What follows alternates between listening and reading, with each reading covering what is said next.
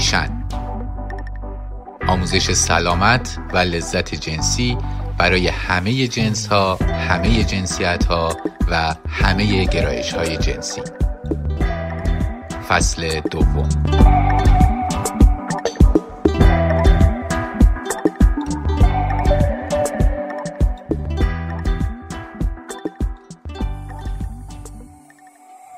سلام، به آویشن خوش اومدین.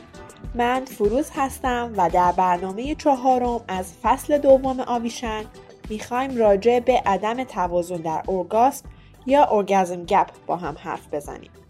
قبل از اینکه راجع به عدم توازن در ارگاسم حرف بزنیم، میخوام یه خاطره تعریف کنم که بی ربط به این موضوع هم نیست. توی مکالمه با یکی از اولین شریکای جنسیم به هم از سخت بودن ارگاسم زنان گفت و به هم یه تصویر رو با همین پیام نشون داد. تو این تصویر یادمه که 2 جعبه مختلف بود و هر جعبه نشون میداد به ارگاسم رسیدن زنان و مردان چقدر سخت یا آسونه.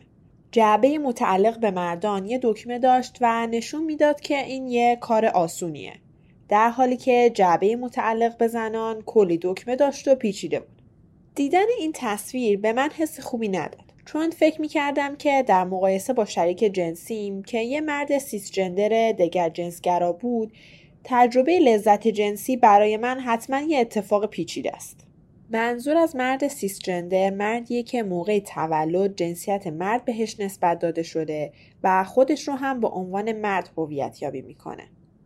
اون روز اطلاعاتی رو که امروز دارم نداشتم و فکر می‌کردم که علتش به خاطر تفاوت بین کیر و کسه. حس می‌کردم که در یه رابطه جنسی شریک من باید کار بیشتری انجام بده، چون تجربه ارگاسم برای کسی که کس داره سخت‌تره. تا همین 2-3 سال پیش هم راستش تصور من همین بود.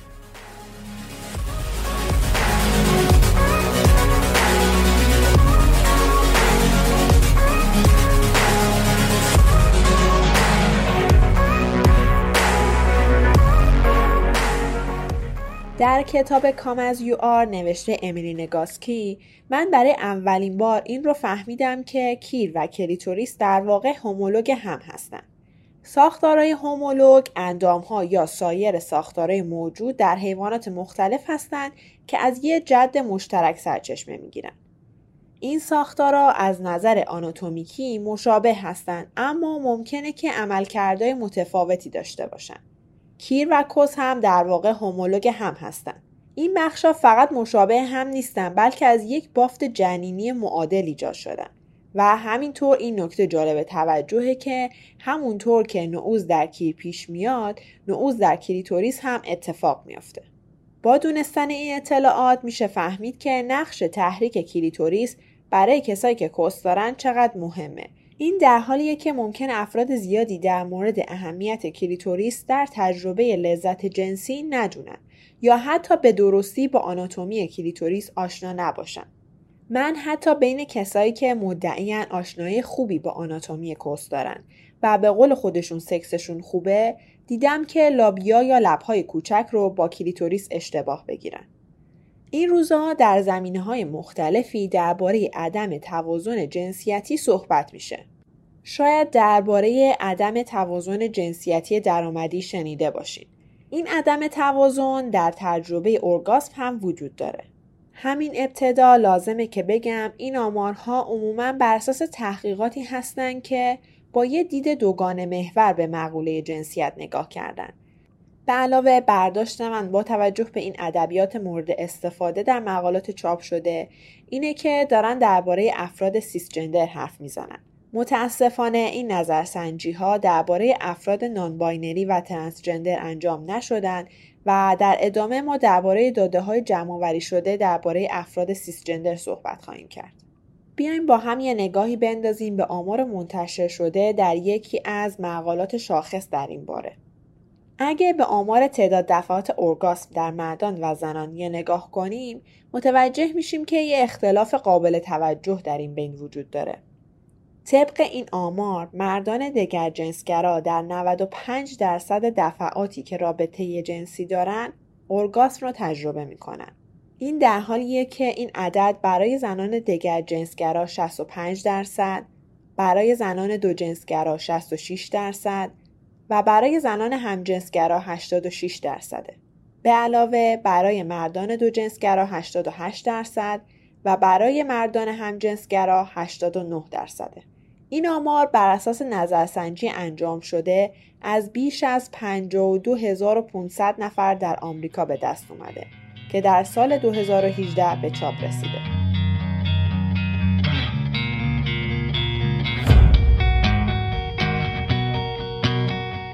با فصل دوم آویشن، کار داوطلبانه دیگری از اسپکتروم همراه هستید. آدرس وبسایت آویشن avishanx.com.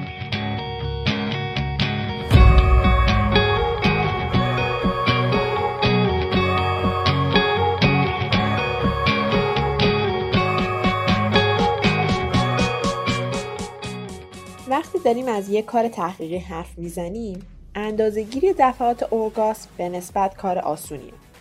جواب این سوال به شکل آره یا نه خواهد بود. در حالی که اندازه‌گیری لذت جنسی یا سکشوال پلژر میتونه به همین سادگی نباشه. با توجه به آمار گزارش شده، بزرگترین سطح اختلاف در این نظرسنجی بین مردان دگرجنسگرا و زنان دگرجنسگراست. با این فرض که افراد از این دو دسته با همدیگه سکس دارن، به نظر میاد که در روابط جنسی بین این دو گروه با همدیگه یه عدم توازن قابل توجه وجود داره. اختلاف قابل توجه دیگه در این نظرسنجی بین زنان دگرجنسگرا و زنان همجنسگراست. اگه تنها به اختلاف بین مردان دگرجنسگرا و زنان دگرجنسگرا نگاه کنیم، ممکنه که به نظر برسه مردان راحت تر به ارگاسم میرسن. مشابه همون حرفی که شریک سابق من به من گفته بود. انگار که کسایی که کس دارن به خاطر اندام جنسیشون سخت‌تر به ارگاسم میرسن. شاید شما هم مشابهش رو شنیده باشین. اما با در نظر گرفتن اختلاف دومی که بهش اشاره کردیم، این فرض منطقی به نظر نمیرسه. اگه این فرض درست بود و صرف داشتن کس علت این اختلاف بود، تعداد دفعات تجربه ارگاسم در زنان همجنسگرا باید مشابه زنان دگرجنسگرا می بود که این با آمار به دست اومده در این تحقیق همخونی نداره. این نشون میده که زنان هم به اندازه مردان توانایی و ظرفیت تجربه ارگاسم رو دارن و این تفاوت در تجربه ارگاسم میتونه دلایل دیگه‌ای داشته باشه.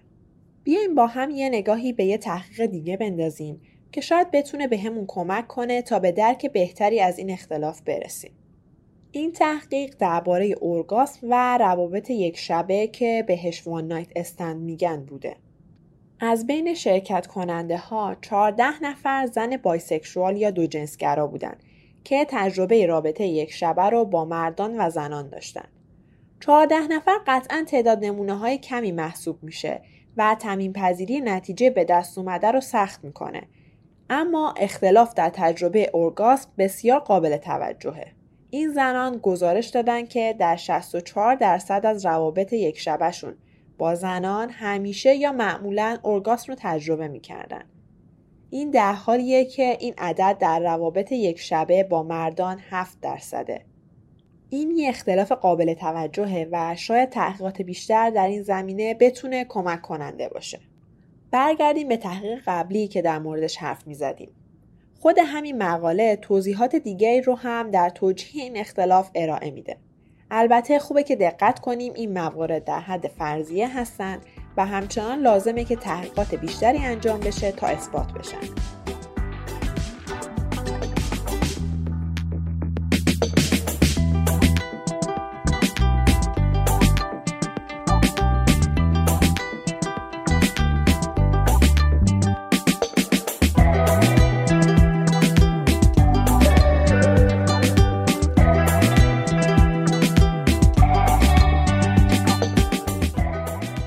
از این توضیحات به دلایل اجتماعی و فرهنگی موجود اشاره میکنه. اگه یادتون باشه ما در برنامه اول از فصل دوم آویشن به اسکریپت ها یا دستورالعمل های کلیشه‌ای جنسی اشاره کردیم. علیه زنان این انگاری وجود داره که اگه میل جنسیشون رو ابراز کنن کارشون پسندیده نیست، یا اینکه مردان نقش فعالی در سکس دارن. این ممکنه که باعث بشه زنان کنجکاوی نکنن که چه عمل جنسی براشون لذت بخشه و به راحتی نتونن شریکشون رو راهنمایی کنن که چه عمل جنسی رو به چه صورت و به چه شکلی دوست دارن. به علاوه همین اسکریپت ها یا دستورالعمل ها معمولا روی تجربه لذت مردان تاکید بیشتری دارن و این میتونه این تصور رو ایجاد کنه که ارگاسم برای مردان مهمه ولی برای زنان چندان اهمیتی نداره. برای من چند باری پیش اومده که شریک جنسی من در سکس توجه چندانی به اینکه چه کاری برای من لذت بخشه نداشته باشه یا اینکه ازم نپرسه آیا ارگاسم رو تجربه کردم یا آیا میخوام که تجربه کنم یا نه، بلکه انگار دنبال این بوده که خودش به ارگاسم برسه. شاید شما هم یه تجربه شخصی مشابه من داشته باشین. در همین تحقیق زنانی که به دفعات بیشتری ارگاسم رو تجربه کردن بیشتر سکس دهانی دریافت میکنن و مدت زمان رابطه جنسیشون هم طولانی تر بوده. برای درک بهتر این اختلاف خوبه که ببینیم چه فعالیت جنسی برای زنان ارگاسم و لذت جنسی بیشتری به همراه داره. دکتر کرن گرنی در کتابش مایند گپ یا حواست به عدم توازن باشه اشاره میکنه که با توجه به آمارهای موجود خودارضایی اولین فعالیت جنسیه که با اون زنان ارگاسم رو تجربه میکنن. در ادامه دکتر گرنی اشاره میکنه که به طور کلی در رتبه دوم تحریک کلیتوریس توسط دست شریک جنسی و در رتبه بعدی دریافت سکس دهانی و در نهایت که احتمالاً الان میتونید حدس بزنید دخول واژنی باعث به ارگاسم رسیدن زنان میشه. همونطور که در برنامه اول از فصل دوم بهش اشاره کردیم طبق اسکریپت های موجود روی دخول کیر در کس تاکید زیادی میشه. برای همین یه عده نوع عملهای جنسی رو دلیل این اختلاف در دفعات ارگاسم در روابط غیر همجنس میدونن.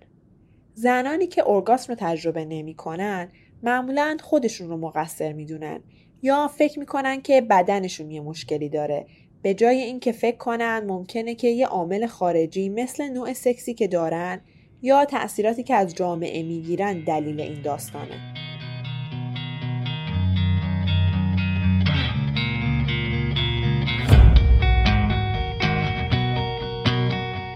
با فصل دوم آویشن کار داوطلبانه دیگری از اسپکتروم همراه هستید. آدرس وبسایت آویشن avishanx.com.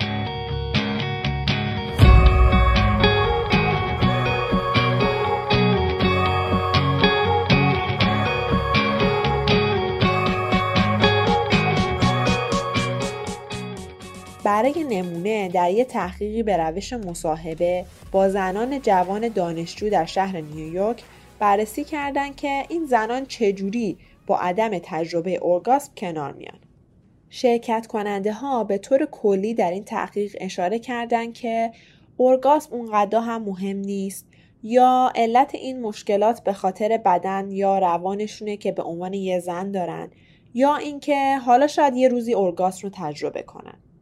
این نابرابری در تجربه ارگاسم تأمل برانگیزه. به خصوص که این درصد در روابط جنسی کژوال یا گهگاهی برای زنان کمتره.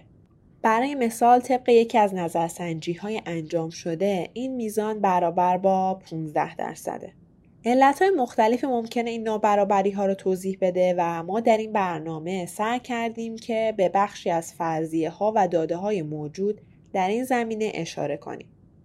در این سری از برنامه‌ها سعی کنیم که با آگاهی و درک بهتر و با استفاده از اطلاعات و شواهد موجود به نزدیک شدن این نابرابری کمک کنیم. همچنین سعی می‌کنیم که این دیدگاه رو به چالش بکشیم که لذت برای کسایی که کس دارن یه اتفاق رازآلود یا غیر ممکنه. لازم به یادآوریه که ما در برنامه 16 از فصل اول آویشن وقتی درباره ارگاسم با هم حرف زدیم به این نکته اشاره کردیم که لذت جنسی الزاماً برابر با ارگاسم نیست و هدف از سکس هم حتما این نیست که به ارگاسم برسیم. در واقع این دید که لذت جنسی یعنی رسیدن به ارگاسم خودش یه اسکریپت یا دستورالعمل کلیشه‌ای جنسی دیگه است و نیازی نیست که ما به این اسکریپت پایبند باشیم. در برنامه بعدی با هم راجع به برانگیختگی جنسی حرف میزنیم. میتونین دغدغه ها و سوالاتتون رو در این باره برای ما بفرستین.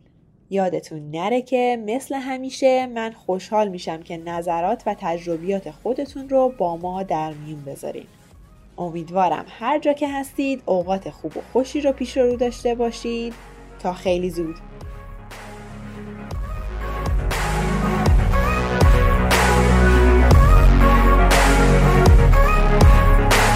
بهترین راه برای دسترسی به محتوا و برنامه‌های آویشن سر زدن به وبسایت ماست avishanx.com. پادکست های آویشن در اکثر پادگیرها هم منتشر میشن. در شبکه‌های اجتماعی ما رو با شناسه X آویشن X پیدا کنین و با همون در ارتباط باشین.